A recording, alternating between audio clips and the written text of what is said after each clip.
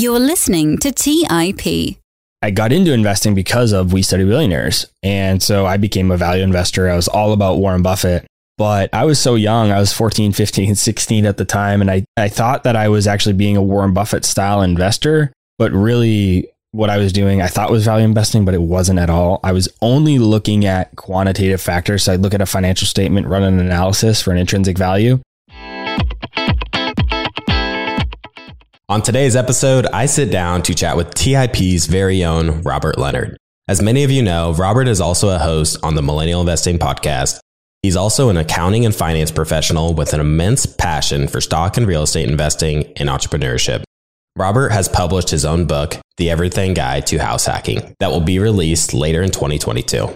During the episode, we chat about how Robert became a podcast host, the lessons he has learned working for Preston Pysh and Stig Brodersen over the years, why Robert is bullish on the FinTech space, the real estate investments Robert currently holds, what levels of returns he gets on his long distance rentals, how Robert got a real estate property for 0% down, and much, much more. I really hope you enjoy today's episode with Robert Leonard.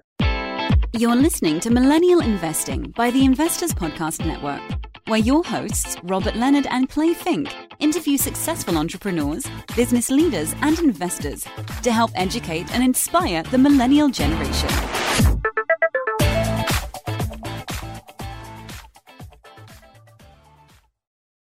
Hey everyone, welcome to the Millennial Investing Podcast. I'm your host, Clay Fink, and on today's show, I'm joined by TIP's very own Robert Leonard. Welcome to the show, Robert. Hey Clay, thanks so much for having me. It's been fun getting to know you the past couple of months as I've started with TIP, and I have a good feeling that the audience is going to really like this conversation as we turn the tables and put the spotlight on you as the guest of the show. During the episode, we're going to discuss your journey with TIP and your investing strategies in the stock market and in the real estate market.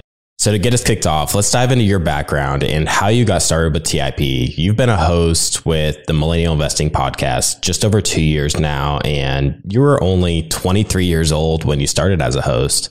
So my first question is, how did you end up in that role? It was a bit of luck and a bit of hard work and a little bit of determination because I was a big fan of TIP, the flagship show, We Study Billionaires. I'd listened to it religiously. It was actually the first podcast I ever listened to. And so one day I was driving to the gym before work. It was about 5 a.m. And I remember hearing Preston and Stig talk about how they were looking for the host of a new show. And this one was going to be about Silicon Valley. They were looking for somebody that knew a lot about tech and lived in the Valley. Unfortunately, I didn't know anything about tech.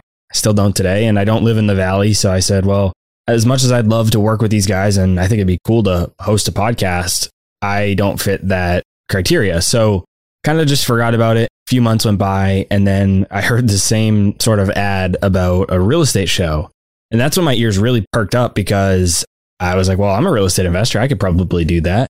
So I ended up reaching out. And at this time, it was going to be the first show that they launched outside of We Study Billionaires. So they didn't really have a defined process or role. So I got a little bit creative, reached out to Stig, and ultimately Stig said no to me being the host of the real estate show because I was too young. As you mentioned, I was just 23 years old. So he felt that I was too young to be a host, and especially of the real estate show. And so he said no. And then he and I actually worked together on a couple different projects. I ended up writing a couple intrinsic value assessments, and Stig and I just kept going back and forth. And we really liked to work with each other. So Stig came up with the idea of a new show called Millennial Investing. That's the show we're on today. And at first, I wasn't sure I wanted to do it. I didn't really necessarily believe in the idea of Millennial Investing show. I really was just set on real estate. But I ultimately ended up saying yes because I just wanted to get involved with TIP. And ultimately that has led to where I am today. I ended up hosting the Millennial Investing show for a little while. Stig ended up offering me the real estate show a little bit later. And that's where we were at today. So I'm curious, what was it like starting out so young? Were you nervous getting started, or did you feel like you had imposter syndrome as you were chatting with these extremely intelligent people like Pomp, Preston, Jesse Itzler, Lewis House? Yeah, I was nervous and I did have imposter syndrome. So I was nervous for a couple reasons. One, because I was so young, but two, similar to you, Clay, your background is in a very quantitative based field, and mine was as well, as in finance and accounting. So I wasn't a creative guy. And podcasting, even though we're talking about finance and investing, it's a very creative kind of endeavor. And so for me, I was mostly nervous about that. It wasn't even really so much talking to those people, although I was nervous about that at times, but it was really more just like going into this creative field where I wasn't sure if I was good at it. I knew I was good at investing. I knew I was good at being a financial professional. Going into a creative field was entirely new. And then when you layer in thousands and thousands, and as the show grew, hundreds of thousands and millions of people are going to listen to this, that made it even more, a little nerve wracking. And then next thing I know, I'm hopping on the mic with Kevin O'Leary and, like you said, Jesse Itzler, who sold this company to Warren Buffett and part owner of the Atlanta Hawks. Like, you're talking to some really, really awesome people.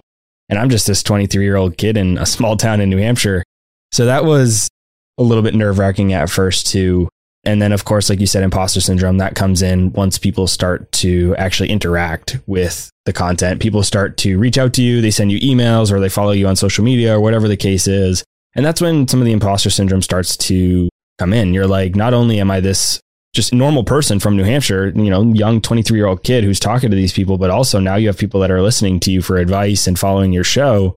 And you start to wonder, am I really the right person to be doing this? And so, yeah, I definitely suffered from imposter syndrome and being nervous. I think a lot of the nerves are gone today, thankfully, but the imposter syndrome is still there from time to time. Not nearly as bad as it was, but definitely is still existent. Yeah, I'm not surprised that you did feel some sort of imposter syndrome with how young you were at the time. I mean, you were just a couple of years out of college, right? I graduated college at 21. So I graduated in 2016. So yeah, I was just about a year and a half, 2 years out of college. And I was a listener of both the Millennial Investing Show and We Study Billionaires. And I've seen you develop quite a bit professionally just as a podcast host and just the way you carry yourself just over, that short period that you've been with TIP. What are some of the biggest lessons you've learned as being a host? I really appreciate that. And I think it depends which avenue you're talking about.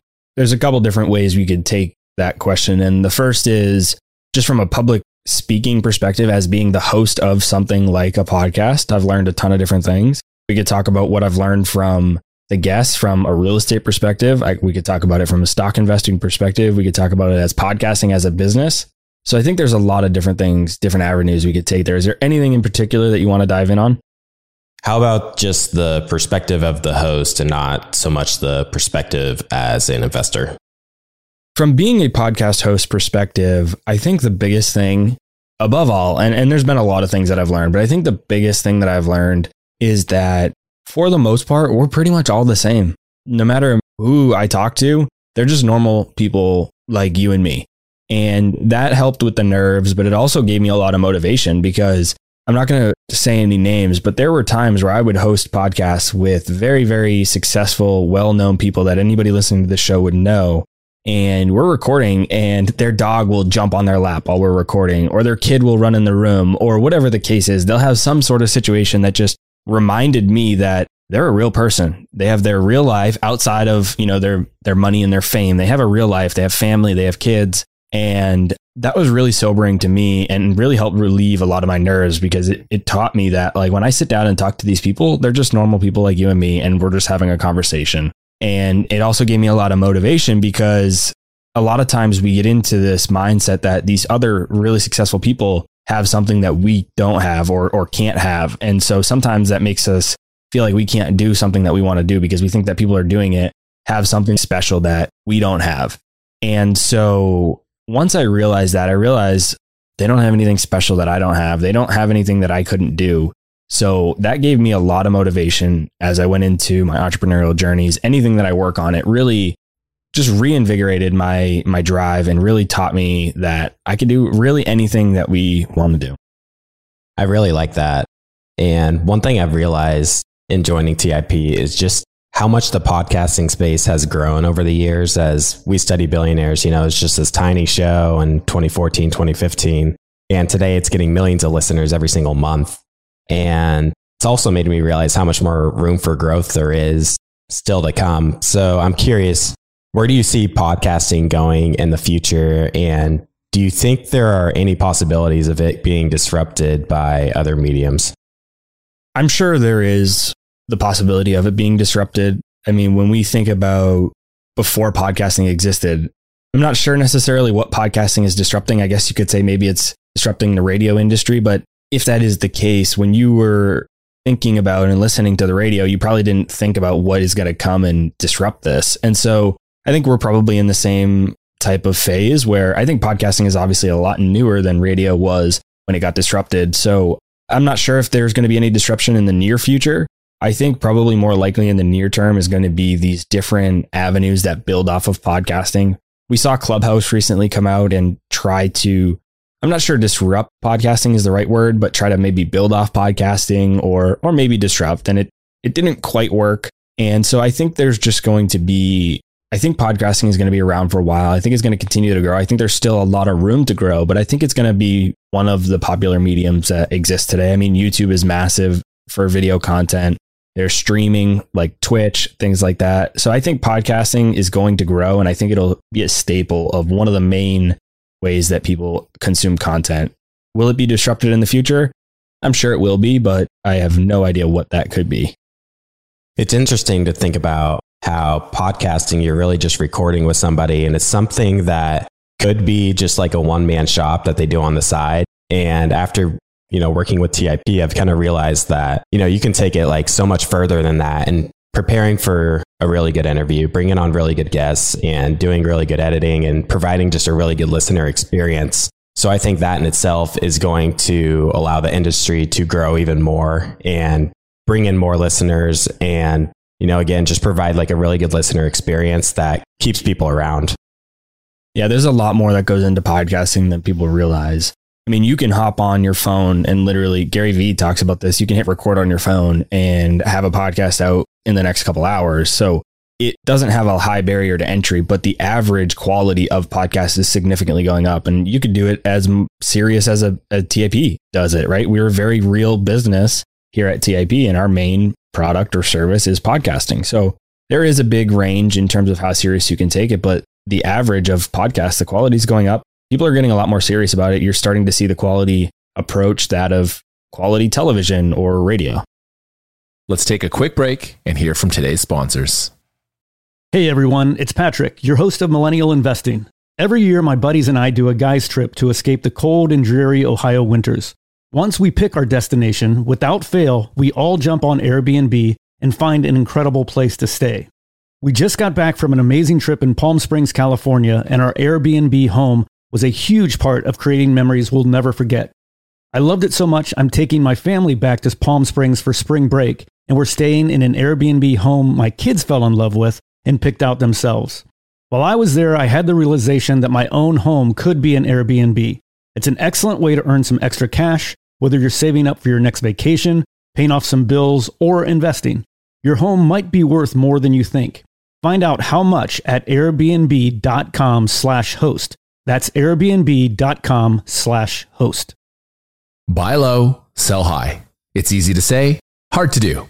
For example, high interest rates are crushing the real estate market right now. Demand is dropping and prices are falling, even for many of the best assets. It's no wonder the Fundrise flagship fund plans to go on a buying spree, expanding its billion-dollar real estate portfolio over the next few months. You can add the Fundrise flagship fund to your portfolio in just minutes and with as little as $10 by visiting fundrise.com/millennial investing. Carefully consider the investment objectives, risks, charges, and expenses of the Fundrise flagship fund before investing. This and other information can be found in the fund's prospectus at fundrise.com/flagship. This is a paid advertisement. Hey guys, when it comes to financial advice, you've got to trust a source. It's why you listen to this podcast. When I'm looking to upgrade my wallet, I turn to NerdWallet. Their expert team of nerds dives into the details to help you find smarter financial products. Before NerdWallet, I'd pay for vacations with whatever credit card was in my wallet. But I was missing out on miles I didn't even know I was leaving on the table. Now I've got a new card with more miles and more upgrades. What could future you do with more travel rewards? A hotel upgrade? Lounge access, a free flight to a bucket list destination. Wherever you go next, make it happen with a smarter travel credit card. Don't wait to make smart financial decisions. Compare and find smarter credit cards, savings accounts, and much more today at nerdwallet.com. NerdWallet, finance smarter.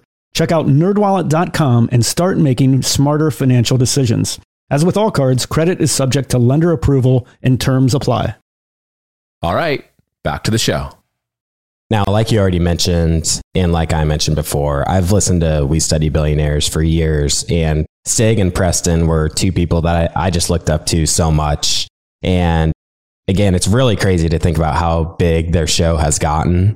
And you've worked with them for a couple of years now. So I'm interested in hearing some of the biggest lessons you've learned in working with those two over the past couple of years. What are some big things that Stig or Preston have taught you?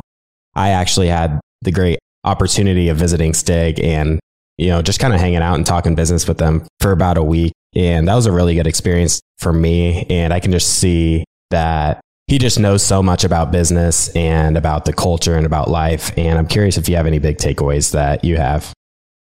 Clay, as you know, Preston isn't super involved on the business side of TIP like Stig is. Stig lives and breathes TIP. He's involved in it day in and day out. Whereas Preston is obviously involved. If you listen to the Bitcoin show, Preston is providing a lot of content in that way. And he's also an integral part of TIP Finance, our software tool to help you analyze individual stocks. But in terms of like day to day, I speak with Stig significantly more than I do Preston. What I can say that I've taken away from Preston is from Bitcoin, just learning a bit about the cryptocurrency space. That's pretty much been my biggest takeaway from Preston. And from Stig, I mean, the list is honestly endless. Stig has taught me so much over the last 2, almost 3 years now. Some of the biggest things you mentioned are culture, but also opportunity cost. Stig is very big on opportunity cost. And he's really, I knew what opportunity cost was. I have an MBA in finance accounting. You can't go through that type of academic program without knowing what opportunity cost is. So I knew what it was, but I never really internalized it or implemented it in my life. I never really said, okay, I'm going to make this decision. And if I make this decision, what am I passing up on? And what is the cost of that opportunity? I never really considered it in my real life. And so Stig has really, really drilled that home with me, is to really, anytime you make a decision, but especially in business, what is your opportunity cost? And to kind of couple it with that, he's also taught me a lot about first things first. And this is from a book called 7 Habits of Highly Effective People. And he really has helped me hone in my skill of deciding what is the most important thing, what is the most impactful thing, what should I be working on? And it goes with opportunity cost, but it's also just making sure that you are working on things in order that actually move the needle. And so those are some of the biggest things. He's also taught me a lot about just general business. I mean, a lot of people today talk about how you need to grow $1 billion tech startup and you need to scale and take on venture capital and go that route. But Stig is on the complete opposite end of that spectrum for business. And I don't think one is right or wrong. And Stig will tell you that. He says that the other people are probably going to make a lot more money than him and considered to be quote unquote more successful than him. But Stig is more interested in really building a business around the life that he wants to live. And if it comes to making an extra couple dollars versus sacrificing his lifestyle and what he wants to do, he's not going to do it. And so that is a different type of business that I've learned over the last few years, because you don't see it talked about a lot in the media or financial news. You really just hear about, these venture capital backed tech startups that are going for these massive valuations. So to learn that from Stig was also huge. So I'd say those are probably my 3 biggest takeaways from Stig. That's great. And, like I mentioned already many times before, we are both huge fans of the show. And what I've kind of realized is many of the things that they implement into their life, they've already put out there in the form of podcasts. We Study Billionaires years back, they would do like book reviews, and they would just review the book and just talk about the lessons they learned. And they would, go over their biggest takeaways, what they liked, what they didn't like. So Stig and Preston, they're both very big readers. So you can see the books they read. They post the books they read on their website, their top 10 books for each of them. And they do book reviews on the website too. So there's just so much out there in just the form of podcasts and the website that you can learn from them. And I think that's just a great opportunity for anyone out there that just wants to develop personally or just develop as an investor as well. Yeah, absolutely. And you and I, Clay, have talked about how Stig is probably one of the best people we've ever met at really implementing what he reads from books. He amazes me almost every day with how quickly and readily available he has information from the books that he's read and how he actually implements it. I think there's a lot of people who read the books but don't actually implement what they read. And Stig is not one of those people. He implements almost everything that he reads that he likes. It's different because coming from the corporate world, your boss typically, at least in my experience, is not a reader, and they don't read like we do, and they definitely don't implement these business practices that your boss isn't going to go read 7 Habits of Highly Effective People and teach you how to implement first things first. Whereas with Stig, he's going to go read these best-selling business books, learn the principles and things that you need to implement in your life, and he's actually going to do it. So that's a really big thing that Stig does. It's different from not only most people, but also just the corporate world.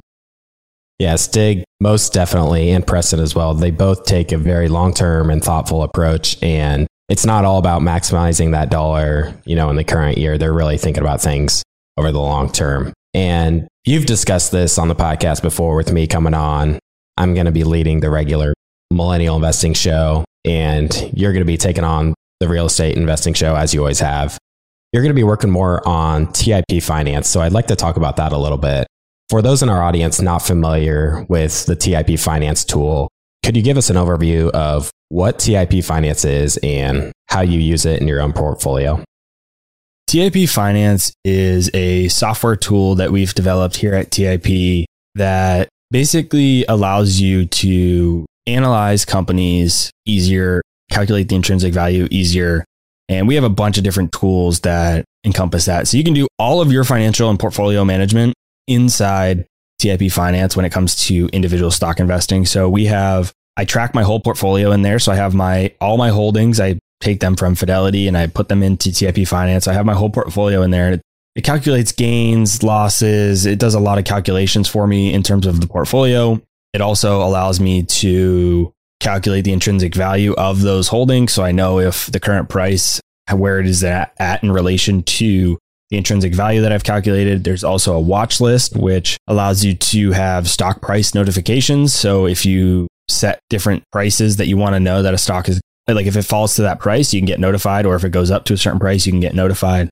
We also have momentum notifications. So if a company has been trending up for a period of time or trending down and it's reversed and now it's trending up, you can get notifications for changes in that. So where that might be helpful is if you've held a company for a while and it's been green momentum, but then it becomes negative or red momentum, that might be an indication you might want to consider scaling back your position, selling off some shares, maybe exiting it all completely. Or on the reverse side, you can be watching a stock and it's maybe had negative momentum for a bit, but if it's turned the corner at the bottom and it's starting to trend back upwards and it's gone green, then you might want to enter a position. And so you can get notifications on the momentum of it. All the companies have their financial statements in there. So you can do all your analysis, all the company's income statement, balance sheet, cash flow statement. We have a bunch of ratios in there, calculators for intrinsic value. And we've recently added what we call legend investors portfolios. So you can go in there, you can see Warren Buffett's portfolio, you can see Charlie Munger's portfolio. And then what we also do is it allows you to see if you have any overlapping positions with Buffett. Let's just say you own Apple like Warren Buffett does. Then it would show you that you're matched up with Warren Buffett on that position. Also, if you go to any specific company, it'll tell you which legend investors own that company. So if you end up searching for, just say a random company, say you end up finding Apple, you would see Warren Buffett listed on that Apple page with all the financials. You'd see which super investors or legend investors actually own that company as well. And then we have a lot of international data as well for our international listeners and users. We have a bunch of data on each country's major ETFs, the most popular ETF in that country. So there's a lot of really good information on that as well. And so that's how I use it for myself. And probably the last thing that I'll mention about TIP Finance is that we just recently implemented a freemium model. Should be out by the time this podcast airs. And so you used to have to pay $47 a month, or you could buy an annual subscription for $470 to get access to TIP Finance. But what we've implemented is you're allowed to access the entire platform for free now. You just have to pay and upgrade to the full subscription if you want to access all of the features. So you can get a good portion of the features for free. And then if you're ready to take advantage of everything the platform offers, you just have to upgrade to your subscription. But now you can access it for free. So we're hoping to get that into the hands of a lot more people. Awesome. For anyone in the audience that is interested in learning more about TIP finance, I highly recommend checking out the intrinsic value assessments that Robert has done using the tool.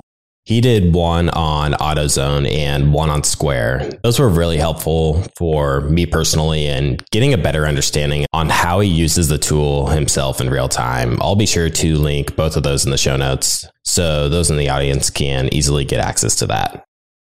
Yeah, I did. And I know a lot of people really, really like the episode on Square, the podcast episode that I did a few months back. So if you want to see that in video form, you can check that as well. And it'll show you exactly how I use TIP Finance to do that analysis. And also for anybody that is going to sign up for TIP Finance, like I said, you can do it for free now for the majority of the platform. But if you want to upgrade to the premium, get full access, use coupon code Robert at checkout and you get 50% off. Awesome. So as a podcast host for a couple of years, you've had the opportunity to speak to a wide variety of different investors and do your research on them and their strategies and methods of investing. And that's really allowed you just to think about your own approach as well. Could you walk us through your thought process as an investor and how that's maybe changed?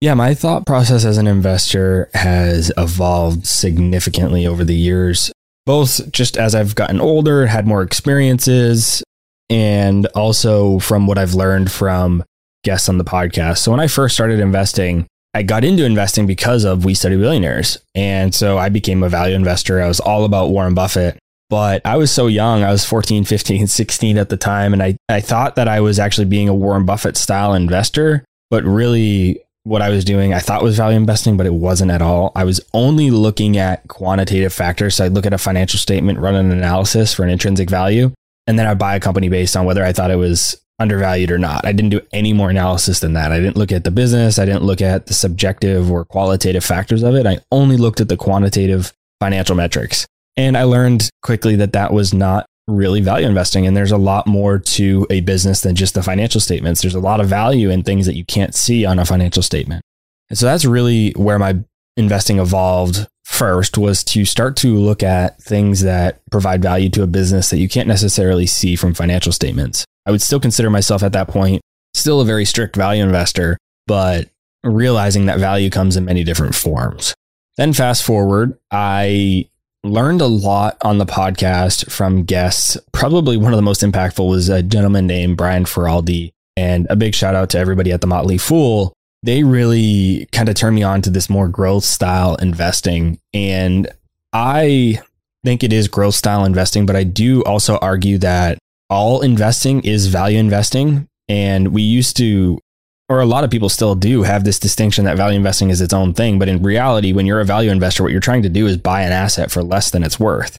And in reality, that's what every investor is trying to do. If you're a growth investor, you're not going to try to pay more money than you think it's worth just because you're a growth investor. You're still going to want to try to buy something for less. And so now these days, I have come to realize that all investing is value investing. And so even though I'm taking a more growthy approach at times, such as with Square, my argument is often that Square at the time of when I purchased it was actually a value pick because I felt that I was buying it for under its intrinsic value. So just because it's a high growth company and a lot of people classify it as a growth pick doesn't mean that it couldn't also have value. And so that was a big shift in my philosophy. And then probably most recently I've just been doing a lot more indexing. For a long time, I only did individual stocks. I didn't do any indexing or passive investing or ETFs or anything like that. But recently, just with me not being able to spend as much time on analyzing businesses and picking individual stocks, I've actually started to allocate quite a bit more of my portfolio to index funds and ETFs. So that is how my portfolio and my investing has changed. And of course, there's real estate added in there and also some crypto here and there. But that has been the biggest development in my investing approach. Very interesting. You talked about investing more in those growth style companies, and I'm also a big fan of the Motley Fool's work. I recently listened to the We Study Billionaires episode with David Gardner, who is the co-founder of the Motley Fool. You've interviewed Brian Feraldi, who has been on the podcast, and we also recently released an episode with Jason Moser. And you'll hear over and over again from these guys that they are looking for the highest quality companies they can find, and they're holding them for the long run. It'll be really interesting to see how that plays out as we've seen growth outperform value over the past decade. We'll either see some sort of mean reversion like we've seen in the past, or we'll see these very high qualities that tend to be technology companies continue to do very well. Historical data will say that we'll probably have some reversion to the mean, but I think the difference is there are people who think they're growth investors and they're buying not necessarily the best companies or high quality companies and or they are good companies. They're just buying them at insane valuations. And so I think there's a big difference there. I am buying growth companies, but I'm buying them at what I believe to be relatively reasonable valuations. I'm not going to buy a company that isn't a super high quality business or is at an insane multiple or valuation. So there's a little bit of a nuance there, a little bit of a difference in terms of how I approach it versus how some, say, millennials or new investors or even just really, really growth style investors are approaching it. And we've seen unprecedented levels of money printing and asset purchases by the Federal Reserve. And one thing I've learned from Preston is how that affects markets. And that's also where the TIP Finance momentum tool comes into play. Some of these companies that are doing very well due to the momentum and the market environment tend to just keep on winning. And using the momentum tool, you'd be able to get a better idea of the statistical volatility that's going on behind the scenes. So the momentum tool can potentially help prevent you from selling a position too early while the momentum is green, or on the flip side, prevent you from catching a falling knife while the momentum is red. Yeah, there's a law of physics that I think applies to both investing and life, but it's just anything in motion is going to continue to act in motion until, acted upon it in a equal or greater force in the opposite direction, right? And so I think momentum is just not in the sense of momentum investing, but the idea of momentum on its own, whether it be in life, business, investing. When something has momentum, it's hard to stop it. And in both directions, momentum down or momentum up. And so I think that's really important to consider these days when investing, working on a side hustle business, your own life. Think about how you can get momentum generated and watch out for companies that have a negative momentum. Now, you touched on Square, and as I've gotten to know you and learned more about your investing strategy, you also really like PayPal, Visa, and MasterCard. They're all competing and fighting in that FinTech financial payment space. What makes you so optimistic on these industries, and do you expect these companies to outperform the market? I have to thank Jason Moser from The Motley Fool because he has what he calls the war on cash basket. And years ago, when he originally came up with that, that's when I found out about these companies. And I think this idea of investing in a trend this is a great example because in my opinion, at the time, I was working in banking, I was working in financial services. I saw people moving away from cash. So I said, okay, there's going to be this global trend that people are going to, over time, move away from cash and move into more card or electronic based payments. And this is really before Bitcoin was huge and all of that. But I just said, who's going to benefit from that? And there's these 4 companies that came up, and there are some others as well, but these are the 4 major players. And so what you can do is you can sit down and you say, okay, I'm going to pick one of these and hope that they're the best of everyone. And I hope they're going to either win, beat all the competition, or just at least have the most growth of everybody. Or you could take a basket approach, almost like an ETF or an index, and you can buy them all and say, I believe in this trend, but I don't know who the winner is going to be. And so that's exactly what I did. I said, I really believe in this trend away from a cash-based society to a cashless society. And maybe we won't get to 100% cashless, but regardless, we'll see a lot more people using their cards. And so I said, I don't know who's going to win. I'm going to buy all of these companies. And that's exactly how I developed that position. And to this day, yeah, I do think that is probably, I don't know which of those companies, but I think as a basket, I think they probably will outperform the market. Not financial advice, not investing advice, but in my opinion, if I had to bet, I would say that these 4 companies as a whole, on average, would outperform the S&P 500, say, over the next 5 or 10 years. Now, you're someone who has a finance and accounting background in the traditional education system. And on top of that, you've done a ton of self-education yourself. Given that you've seen a lot of the education tools and options that are out there.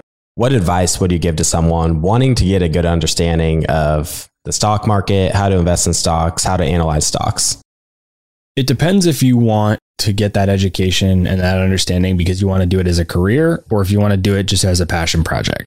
If you want to do it as a career, the way the world is right now, unfortunately, you're going to have to go to college. You're going to have to get your undergrad, probably get an MBA in finance or accounting. Math is actually a really good major as well for investing-based careers. But unfortunately, that's just kind of the way the world is currently still. Is that going to change over the next 5 or 10 years? Maybe. But for now, that's kind of the way it is. Now, when it comes to if you have a great career as an engineer or some sort of other career, and you're just passionate about investing, you just kind of want to do it on your own on the side, then I don't think you need a college education at all. And I think you're better off reading as many books on investing as you can. And I think that starts with reading a couple different books on different topics and then seeing which one speaks to you most.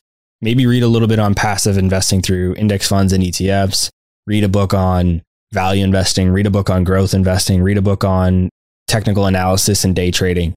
Then decide which of those strategies fits your personality, your style, which one do you think is going to do best, what really aligns best for you, and then really dive deep into that.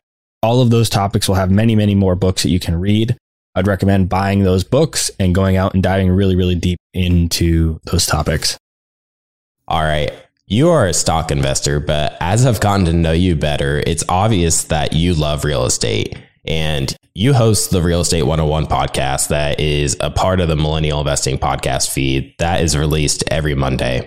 I wanted to dive into the topic of real estate because I have a lot of questions. It's interesting you said that, and I chuckle a little bit because I studied stock investing for probably 8 to 10 years before I even considered real estate at all. And I was really, really passionate about stock investing. And so to me, even just a few years later, it's kind of crazy for you to say that real estate, and you're right, is that I'm more of a real estate investor today than I am a stock investor. And so it's been a big shift. I do love real estate, some cool stories, some cool strategies that I'm working on. And you did the great honor and did me a big favor of driving me to the airport the other day. And we briefly started talking about some of this. So I'm excited to dive into all your questions.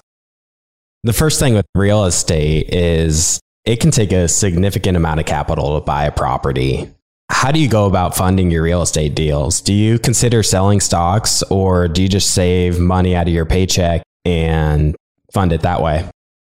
Well, I think the first thing is that you're operating under the assumption that it does take a lot of capital to get started in real estate. I'm not so sure that I believe in that assumption. Actually, I don't at all, because I don't think that's true. And I am currently actually writing a book on house hacking. And in that book, I'm breaking that myth of that you need a lot of money to invest in real estate.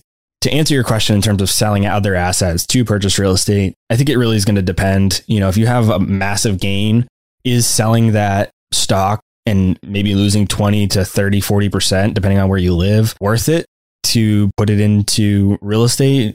I'm not sure. I mean, that's really something you have to talk to a tax professional about and decide what's best for you. There are other interesting strategies. Again, none of this is financial advice. These are just options. You could potentially take a 401k loan. I don't love that option, but it is one. One that's more interesting is you can withdraw from your Roth IRA any contributions that you made, tax-free, penalty-free. A lot of people go that route because it's a great option. I actually did that for my first property partially. And so there's a lot of different ways you could approach the asset side of actually purchasing real estate. But I think the biggest thing with this question is that I challenge the notion that you need a lot of money to get started in real estate. I bought my first real estate property with $8,000 or so. And we can talk about how you can get different strategies, different loan products, different types of ways you can go about it to bring that down payment that you need to purchase a property down. But just, I guess the biggest thing is I challenge that notion that you need a lot of money to get started in real estate. Let's take a quick break and hear from today's sponsors. Hey everyone, it's Patrick, your host of Millennial Investing. Every year, my buddies and I do a guy's trip to escape the cold and dreary Ohio winters. Once we pick our destination, without fail, we all jump on Airbnb and find an incredible place to stay. We just got back from an amazing trip in Palm Springs, California, and our Airbnb home was a huge part of creating memories we'll never forget. I loved it so much, I'm taking my family back to Palm Springs for spring break, and were staying in an Airbnb home my kids fell in love with and picked out themselves. While I was there, I had the realization that my own home could be an Airbnb. It's an excellent way to earn some extra cash, whether you're saving up for your next vacation, paying off some bills, or investing. Your home might be worth more than you think. Find out how much at airbnb.com/host. That's airbnb.com/host. Buy low, sell high. It's easy to say, hard to do. For example, high interest rates are crushing the real estate market right now. Demand is dropping and prices are falling, even for many of the best assets. It's no wonder the Fundrise flagship fund plans to go on a buying spree, expanding its billion-dollar real estate portfolio over the next few months. You can add the Fundrise flagship fund to your portfolio in just minutes and with as little as $10 by visiting fundrise.com/millennial investing. Carefully consider the investment objectives, risks, charges, and expenses of the Fundrise flagship fund before investing. This and other information can be found in the fund's prospectus at fundrise.com/flagship. This is a paid advertisement. Quick math. The less your business spends on operations, on multiple systems, on delivering your product or service, the more margin you have and the more money you keep. But with higher expenses on materials, employees, distribution, and borrowing, everything costs more. So to reduce costs and headaches, smart businesses are graduating to NetSuite by Oracle. NetSuite is the #1 cloud financial system bringing accounting, financial management, inventory, HR into one platform and one source of truth. With NetSuite, you reduce IT costs because NetSuite lives in the cloud with no hardware required, accessed from anywhere. You cut the cost of maintaining multiple systems because you've got one unified business management suite. You improve efficiency by bringing all your major business processes into one platform, slashing manual tasks and errors. Over 37,000 companies have already made the move. So do the math. See how you'll profit with NetSuite. Everything seems to be more expensive these days. I've noticed this at my own businesses that I've run. You'd be wise to find proven ways to cut costs and boost performance at the same time. By popular demand, NetSuite has extended its one-of-a-kind flexible financing program for a few more weeks. Head to netsuite.com/mi. netsuite.com/mi. That's netsuite.com/mi. All right, back to the show. Now, one of your investment properties took zero money down, which we will be getting into shortly. Before we dive into that deal, what does your real estate portfolio look like today? Today, my real estate portfolio consists of about 7 or 8 units or so. I've done approximately 12 or 13 deals total in my real estate career, but today I have about 7 or 8 units, and that is a mix between a house hack, long-term, long-distance, traditional rental properties. That's an RV unit, actually, partially an Airbnb unit. So there's a little bit of a mix in there, but that's what my portfolio looks like today. It sounds like a lot on your plate. Does it take a significant amount of time to manage all those? Certain properties do and certain properties don't. So it depends on which ones we're talking about. When it comes to the long-term rentals that are long distance, they don't take much time at all. They're on average, I'd say less than 2 hours a month. So it's very little time. And that includes my house hack because I have a duplex that I house hack. One of the units is long-term rental, doesn't take a lot of time or effort at all. Now, when we get into some of the other stuff that I do, like the RV unit and the Airbnb unit, that stuff does take quite a bit more time, but it's also a lot more profitable. So those different strategies do take a lot more time, but the more passive approach, like rental properties, doesn't take much time at all. What levels of returns are you able to get on your long distance rentals, and how are you calculating those returns? So the first rental that I purchased out of state was a traditional investment property, put 20-25% down on it. And we average, and I say we, it's my business partner, Ryan, and I, we average between 30 and 40% of an annual return. So every year we get between 30 and 40% in profit based on the amount of, and that's based on how much money we had to put into the deal. So let's just say for round numbers, we had to put $10,000 into the deal. We're getting between $3,000 and $4,000 a year in profit. That's my favorite calculation in real estate, is your cash on cash return. How much cash are you receiving as a percentage of how much money you had to put into the deal? There are other return metrics. I also really like to look at how much cash flow per month per door are you receiving? There are other returns like IRR and things like that. But for me, the biggest is just that cash on cash return. And so for that property, we're looking at anywhere between 30 and 40%, sometimes more even. But that's over the last 3 years, that's been our average.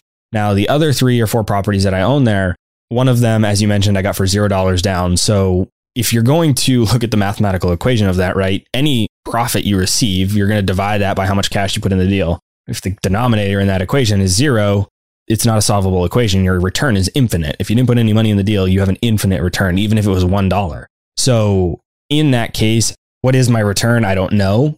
Maybe you calculate it based on your time. But yeah, we're earning multiple thousands of dollars per year and hundreds of dollars per month on that unit with $0 in the deal. And then the other couple deals, we put in such a small amount that the return numbers are almost astronomical. So it's almost like an infinite return, right? So we have that denominator. Instead of being 0, maybe it's $1,000 or $2,000. And so if you earn $3,000, $5,000, $7,000 a year, you're looking at 100 to 200% annual returns, which is not necessarily sustainable if you don't understand that the basis of that is so small, which is what relates to such a high return. So I'd say, I think, when you didn't put a lot of money into a deal, I think it's better to look at how much money you're earning per month, like in a cash flow basis. So say $300, $400, $500 a month is probably a little bit more, a better metric to look at than necessarily just your percent return.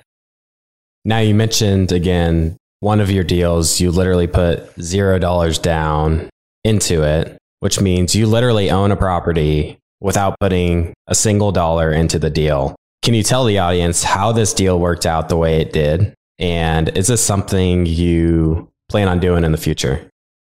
So I'll start with the more simple answer first. Yes, I absolutely do plan on doing this more in the future. You can't always get $0 down deals. Some of them, this I didn't expect to be $0 down. I expected to leave just a little bit of money. I knew it wasn't going to be like a 20% down deal. I thought we might leave 3 to 10% in the deal, which is still great, but it ended up being 0. And those other couple deals that I mentioned, those were in that 3 to 10% down range. And so, yeah, I mean, absolutely, I definitely do. It's a strategy called BRRRR, and I do plan on continuing to implement that. Now, how it all happened was, this is going to get a little bit detailed in terms of numbers. So just try to follow along if you're listening while you're driving. And if you want the actual photo or breakdown of this, feel free to just send me a direct message on Twitter or Instagram, and I'll send you the actual breakdown. But the purchase price of the property was $72,500, and the lender would require a 15% down payment. And so my loan amount would have been $61,625 with a $10,875 down payment. And we planned on putting $4,500 into repairs, basically say $5,000 into repairs, and then $2,000 in closing costs. So when you consider the down payment and the repairs and closing costs, we're all into this deal for $17,375.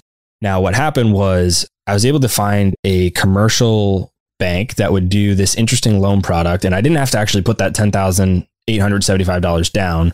They just knew that based on the purchase price, that's what my down payment would have been. And so what they did was they knew we were essentially doing almost like a flip. And so they asked us for the list of repairs and everything that we were going to do to the property. And so we gave that to them, and the appraisal was done based on the assumption that those things were completed to the property. And so even though we had just bought this property for $72,500, the appraisal came back at $93,000 because they knew, and we hadn't done the repairs yet. They just knew that we were going to, and they said, once these things are done, it's going to be worth $93,000.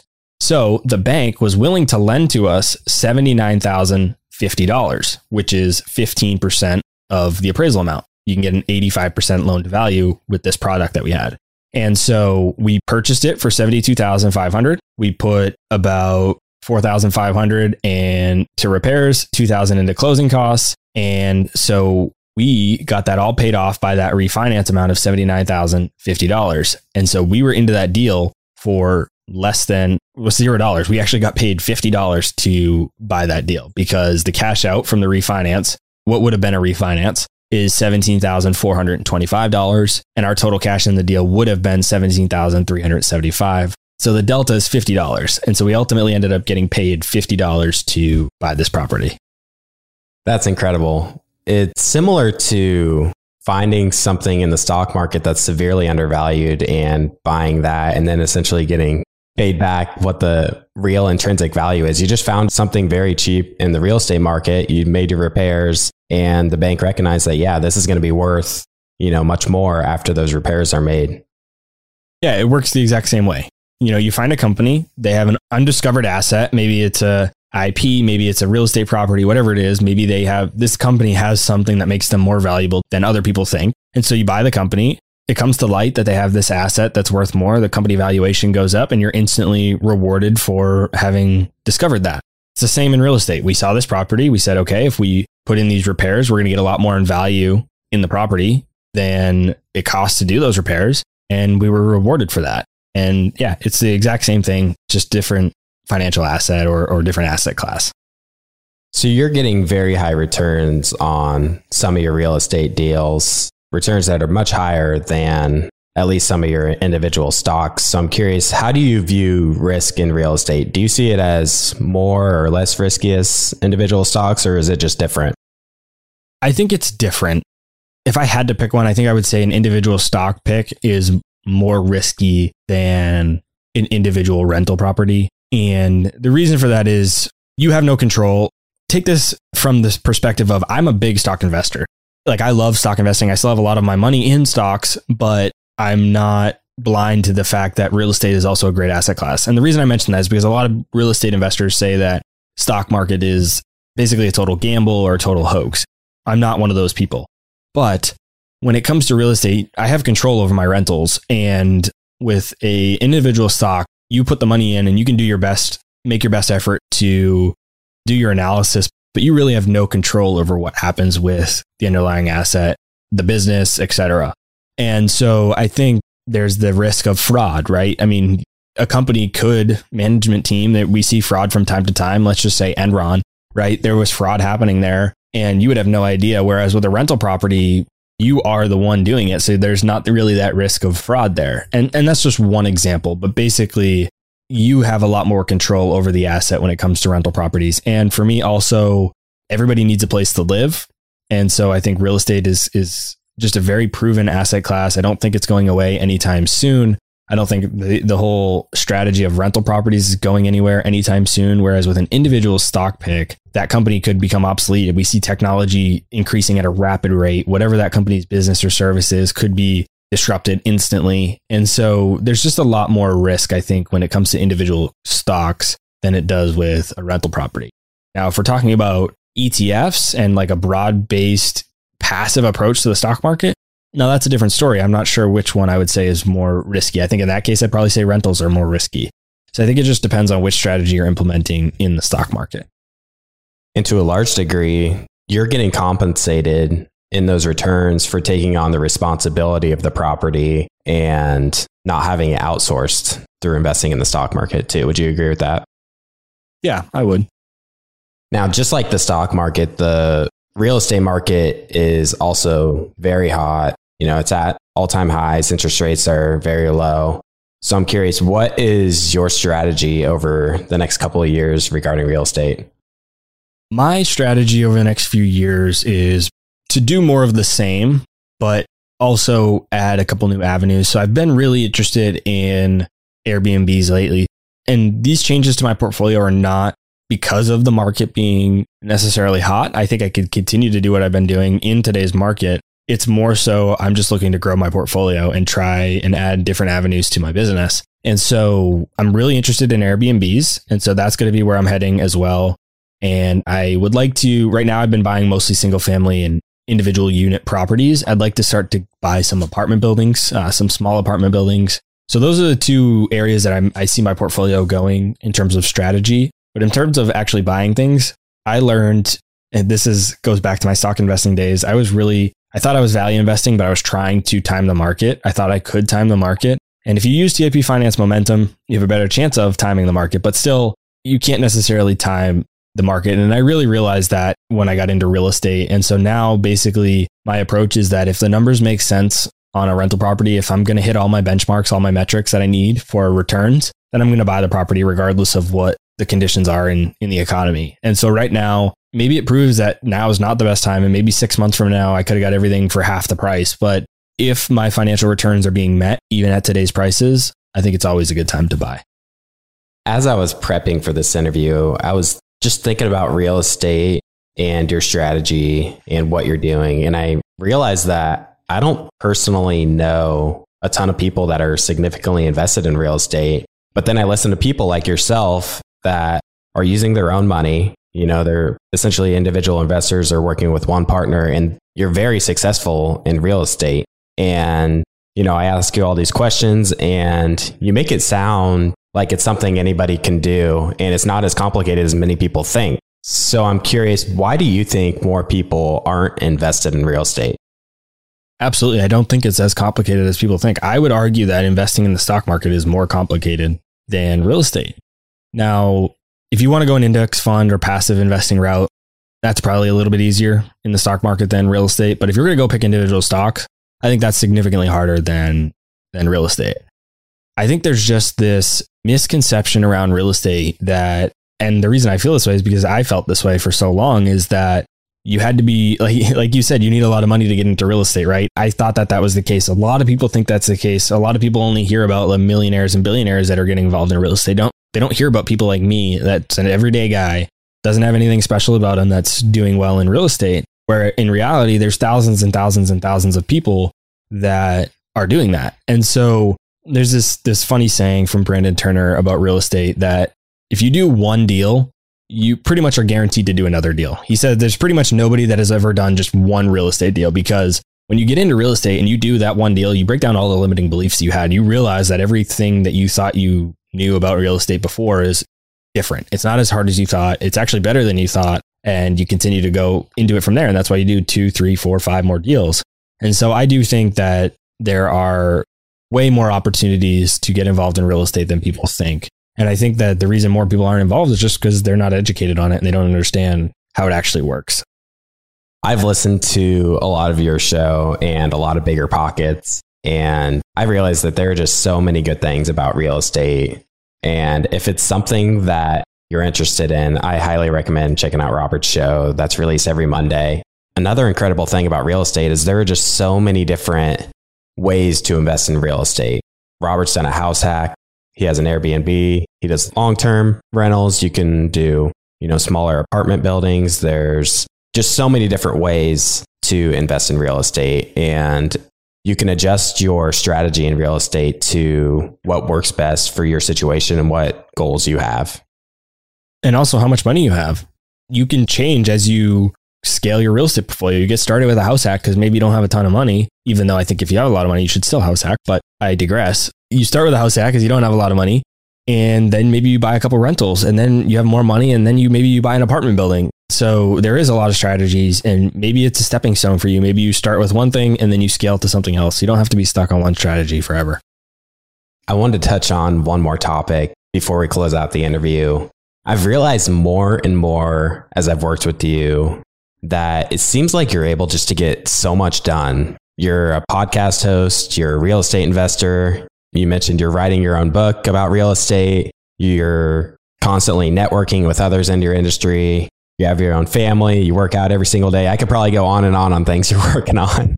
With all that said, how are you able to get all of these things done and manage your time effectively and efficiently? I think that this is probably one of the biggest compliments that I could get. And so first off, I appreciate that. And you're right. All those things I do, for sure. You've seen it firsthand. I travel a lot too.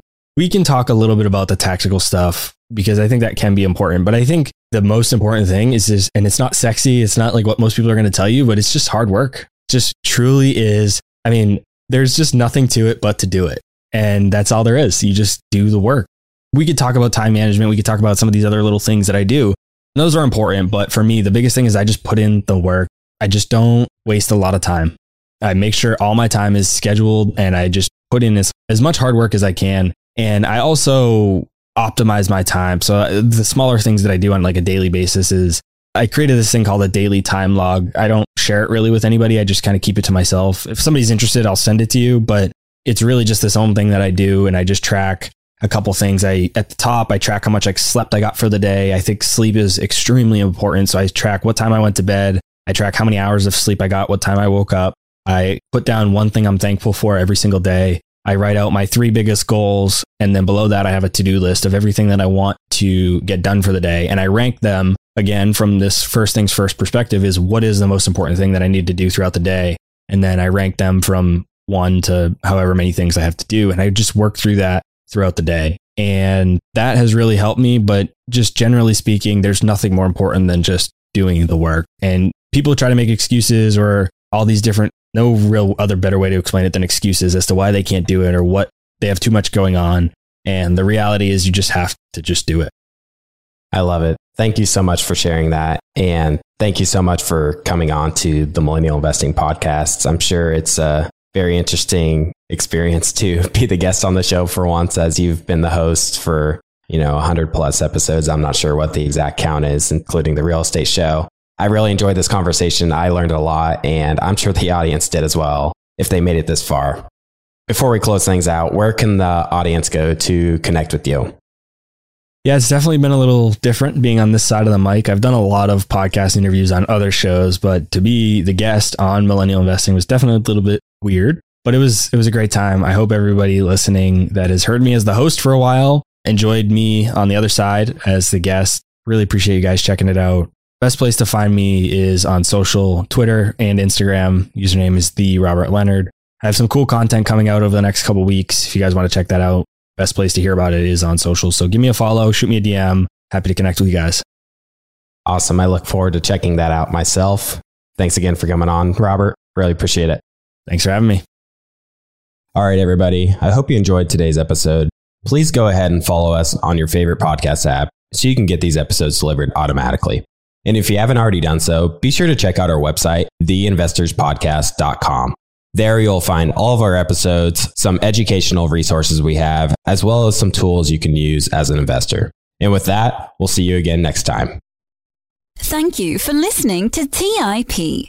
Make sure to subscribe to We Study Billionaires by the Investors Podcast Network. Every Wednesday, we teach you about Bitcoin, and every Saturday, we study billionaires and the financial markets. To access our show notes, transcripts, or courses, go to theinvestorspodcast.com. This show is for entertainment purposes only. Before making any decision, consult a professional. This show is copyrighted by the Investors Podcast Network. Written permission must be granted before syndication or rebroadcasting.